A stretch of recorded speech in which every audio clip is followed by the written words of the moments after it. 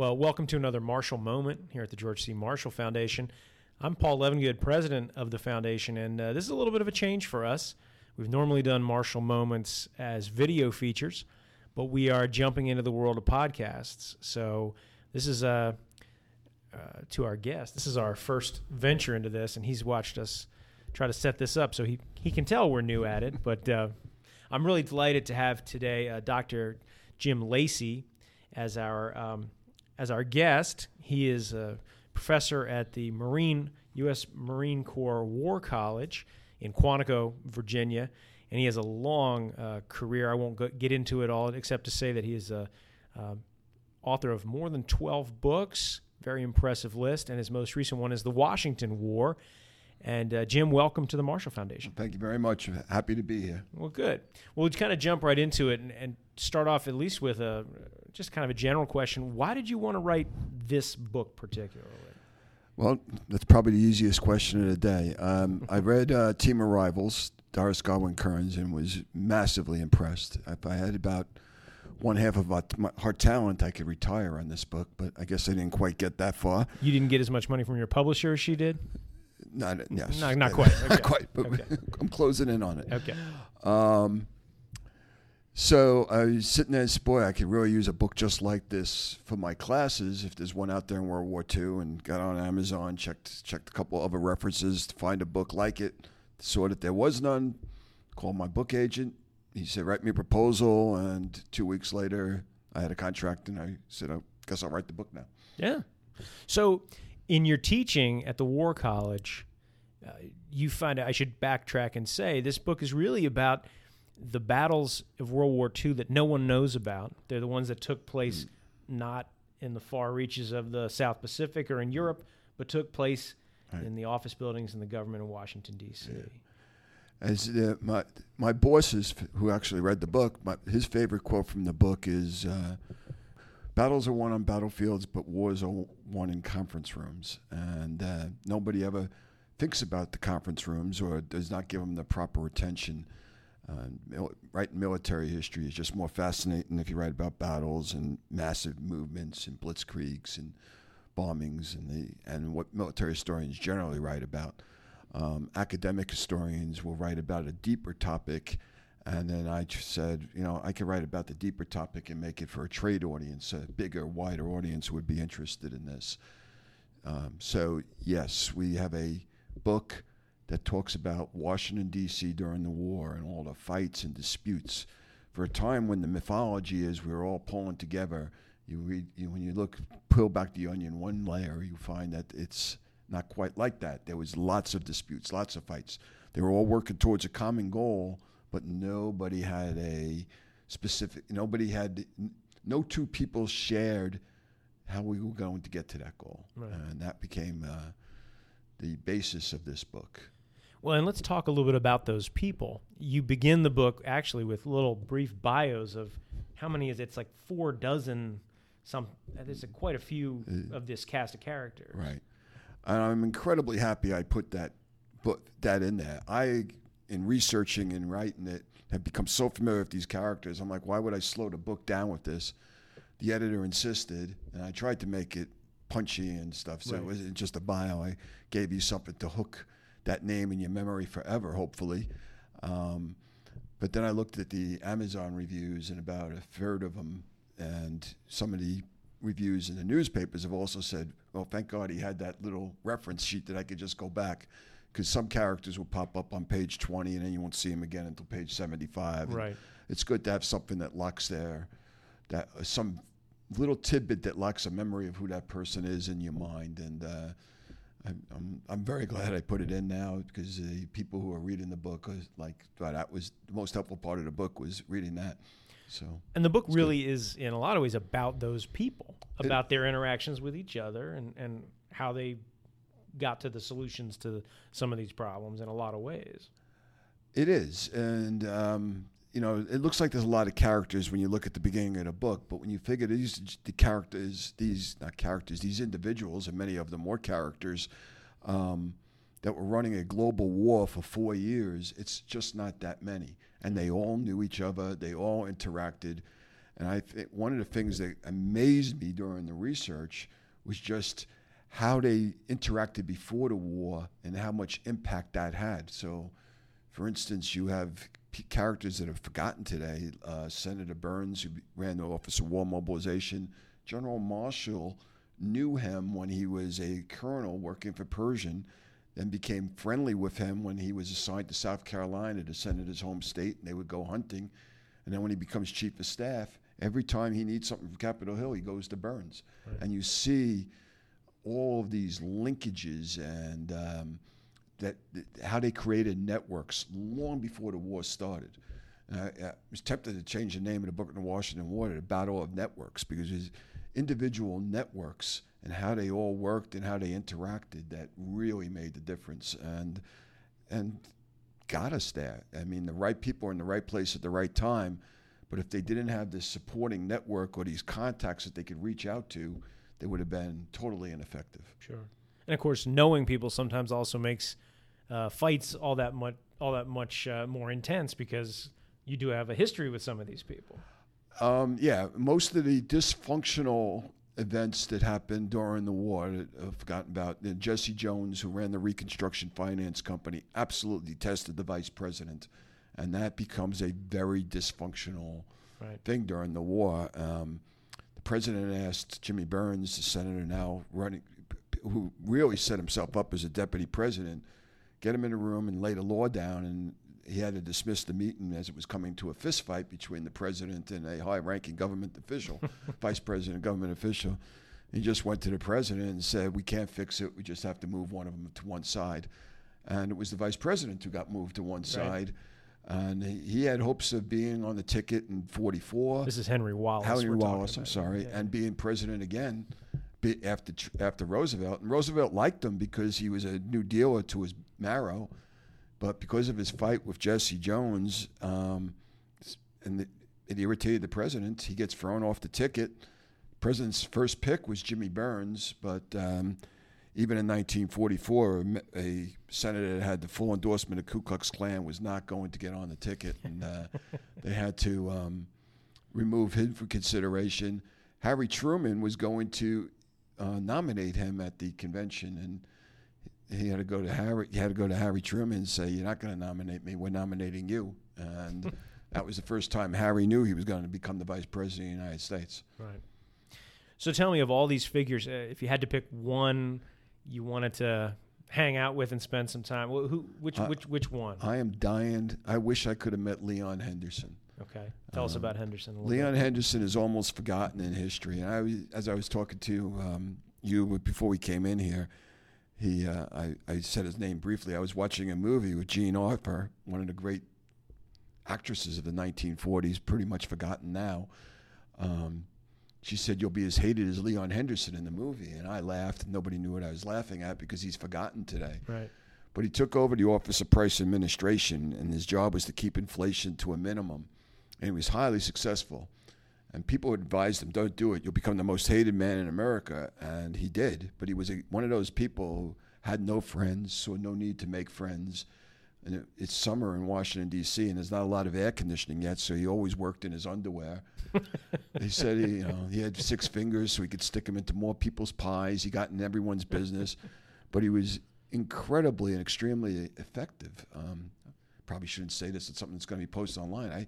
I actually called up his sons, one in New Jersey, I think the other was in California, and they both hung up on me. They wouldn't talk about their father. So I guess something was wrong there. Once I'm not talking about my father, and he hung up.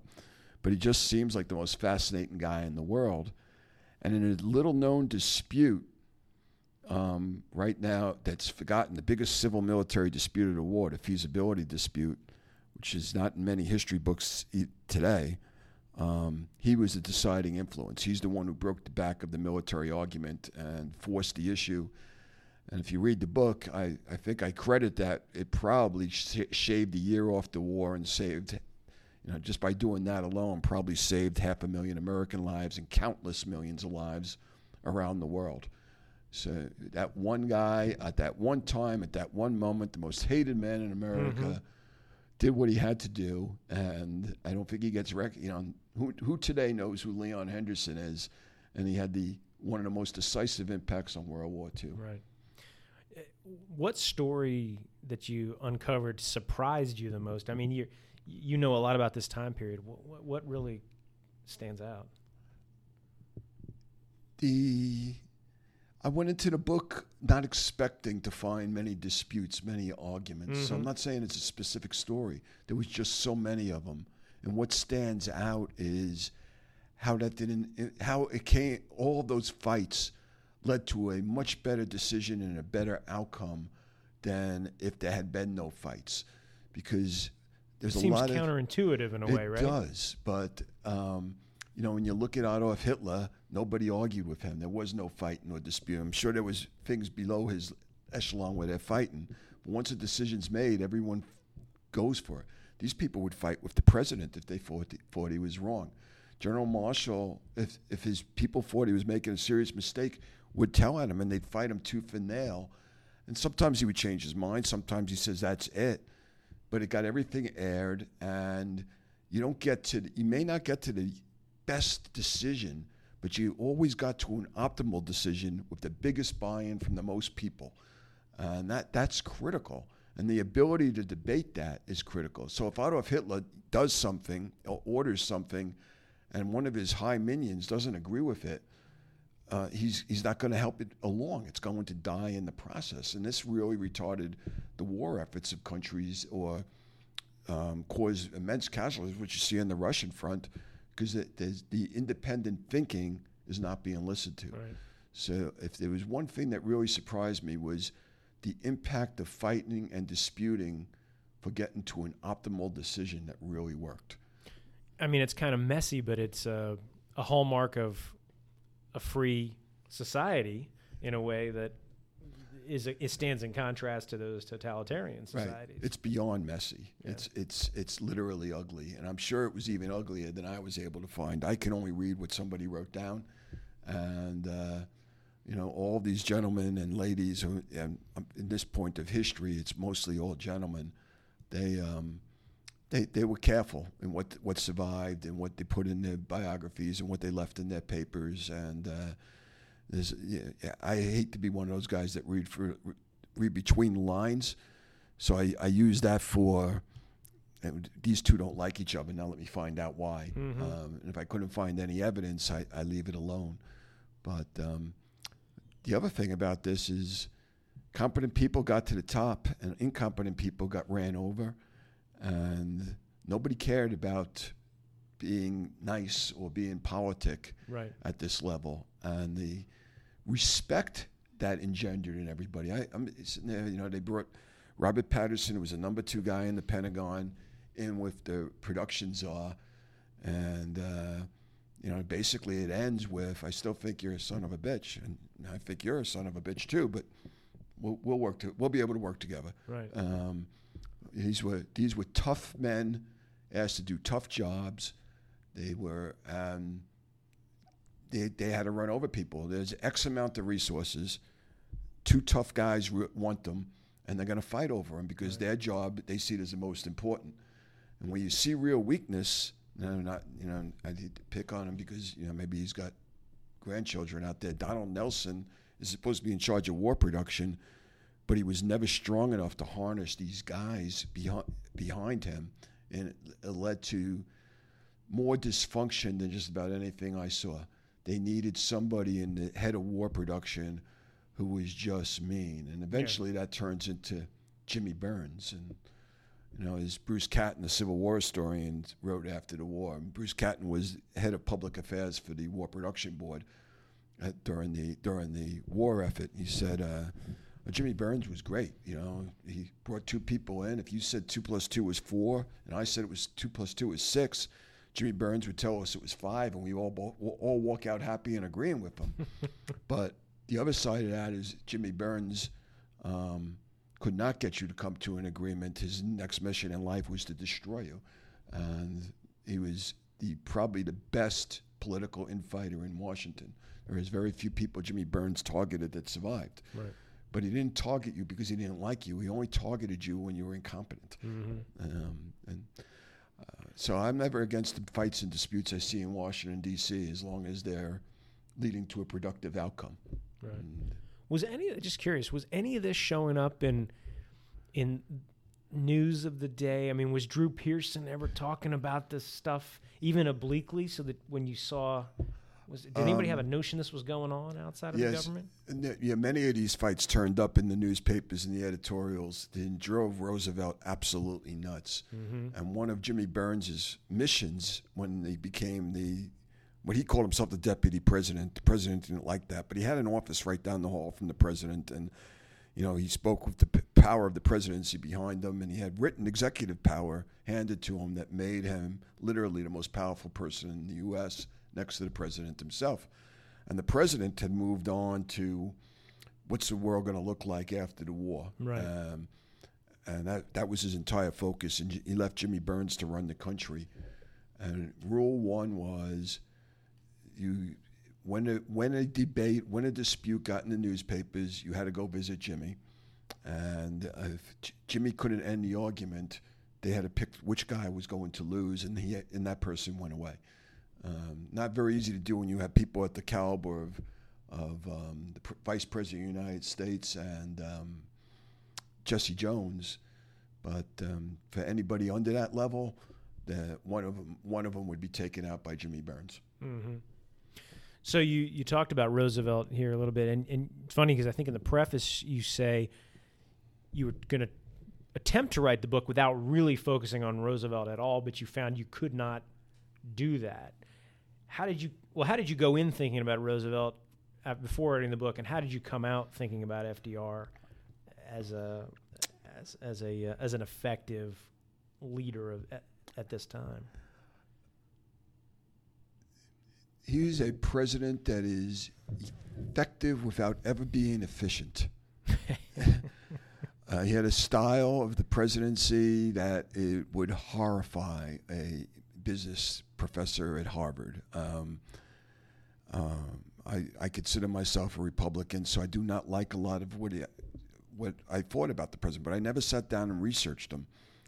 And I don't know if I still like what he did from 32 to 38, and all of that is immaterial because there was nobody that I came across in the research who could have done what the President of the United States did during World War II. So is FDR a great president? Absolutely. He put himself at the core. When there was a tough decision to be made, he made it. There's a book out there by a historian, I forget his name, I'm sorry, Greenfield, I believe, that analyzed all the decisions the president made. He overruled his Joint Chiefs 17 times during the war. That takes an immense amount of confidence in the middle of World War to say, my Joint Chiefs are wrong, we're going to do this. His style of leadership is just maddening. He would usually give two very important people the same job and let them get at it, and then when they got to a point where they were arguing and couldn't be resolved, they had to come to him, and that was his way of keeping his finger on the pulse of everything that was going on, was to overlap responsibilities and overlap people in charge, and then wait for the disputes, and then he would become the final arbiter. Right. So in efficient terms, that's a terrible way to do things. There's a lot of things that didn't have to be big disputes or fights, that could have been settled well below the presidential level, but that was part of his style. So if you can't write him out of World War II. It's impossible because he's literally at the core of everything. He is the maestro controlling all of the major decisions of the war. Everybody, whether they knew it or not, was playing to his tune. So I went in with one opinion of Roosevelt. I finished with a completely different one. I don't have to like all of somebody's policies to believe that was a great man. And I take Marshall on that. Marshall went in to talk to him about the Philippines. Marshall had a very low regard for the President of the United States, and I think they shared a low regard for each other for a little while. And then he went in to talk about the Philippines and MacArthur, and the president made an instant decision that surprised Marshall.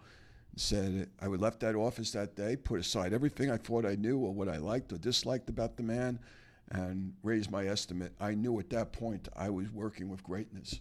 And that didn't mean they didn't fight, they didn't dispute, didn't mean they didn't have policy discussions that were argumentative. It just meant that there was a level of respect. Mm-hmm. And, in my own life, I don't care who wants to fight with me. I feel I'd rather have a really good enemy I can respect than a good friend that I can't respect. Well, let's talk a little. We are at the Marshall Foundation. Let's talk a little bit about how Marshall figures into your work. He's a prominent actor in your book. I thought that was something very interesting. You talked about Marshall and ambition, which sometimes I think Marshall is seen as this sort of almost empty vessel. He was just pure and whatever. You make a really good point about him and his ambition. Could you talk a little bit about that? Well, nobody gets to be chief of staff of the Army without ambition. And, and Marshall was as ambitious as anybody, but I could say the same thing about all of the Joint Chiefs during the war. King, Arnold, when you look at their record and you look at their letters, and we'll talk specifically about Marshall, there's a couple of times he wrote to Pershing, help me get on this next promotion list, or I won't be, I'll get too old to be considered to be a general. I need to get back with infantry soldiers, I won't make general. When he goes to South Carolina, he's like, well, I'm going to be a supporter of the New Deal because those are the people that are going to get promoted in this administration. Now, it probably was a strong supporter of the New Deal, and that's all the evidence is, but he made every decision along the way with an eye to being promoted. There's nothing wrong with that if you're a spirit guy. What they did not do, none of them, and particularly Marshall, was ever bend their integrity to get a promotion, refuse to tell truth to power, or do any, if they came into or avoid a hard decision. They were always ready to do that. They would always bet their next promotion if they thought they were right. So being ambitious is not the same as being a toadying, what's the word that comes after toadying? Being a toady that just does, whatever your boss does, because none of them were that at all, and none of them tolerated that around them. Arnold is the best loved, one of the wise men after the war, was deputy in the Pentagon, but he's in charge of Air Forces. So General Arnold was the chief of the Air Force, and somebody said, how did he get things done? He goes, it was horrible. He's the worst administrator in the world. His idea of getting something done was to tell someone to do it and then forget about it. And the person interviewing Lovett says, did that work? He goes, well, not always, but no one ever stayed around to disappoint them twice. These are hard men. The great point is where Marshall's selfless service comes in on the story you hear all the time is when the President of the United States had to decide who was going to be the commander of Overlord and the invasion of Europe, Marshall coveted that job. The President knew he coveted it. And when the President asked him about it, he selflessly said, Mr. President, that's your decision. Well, he also knew that Stimson, the Secretary of War, and many others were pushing Roosevelt to pick him for the job. He was so sure he was going to get it. His wife was already packing out their baggage to move out of quarters one where he was living. So he was probably a little surprised. He probably had a heads up from Stimson. We can't prove that he wasn't going to get it. And when the President took it, he said, once again, Mr. President, I serve at your discretion. He never said, no, I really want it. He never begged for it. But he wanted that, and he wanted it very badly. As he told Roosevelt, who remembers who was chief of staff in one? Who remembers Halleck? Right. Everyone remembers Grant. Who knows who was the the chief of staff during World War I? Everyone knows Pershing, and I'm not even going to tell you the name of the chief of staff, but if we have 100 historians listening to this, two will have the name at the top of their heads, and the other 96, 98 of you are probably running to your Wikipedia now and find out who it is. But nobody remembers the chief of staff. Right. And Marshall is remembered because no chief of staff before him wielded the power. Marshall could fire Eisenhower, and the country would accept that as a wise decision because it came from Marshall. And Eisenhower knew that. He could probably have even fired MacArthur if he really wanted to. Halleck couldn't fire Grant. General Marsh, I'll give you the name, could not have fired Pershing. He remade the office of the chief of staff to become the actual coordinator of victory, the architect of victory, Everybody knew Marshall was in charge no matter where they were, what front they were on, and he had the respect of everyone below him. I think a lot of that disappeared when they remade the military in 1947. It's very hard for the Title X actors, who are the Joint Chiefs, to actually control the combat commanders, the COCOMs, the commands we have spread around the country. I see that changing now. The chairman is now the main advisor instead of all the chiefs being advisors, and there's a realization that as China and Russia come up as peer competitors again, that we need better control at the top, and I see that beginning to happen. And hopefully, if we ever need a marshal again, he's in the ranks. We don't know who he is, but he's probably there. Well, that's good, and that's an optimistic note on which we will end. So, Jim Lacey, thank you so much for sitting down for this Marshall moment. Thank you very much for having me. Truly enjoyed it.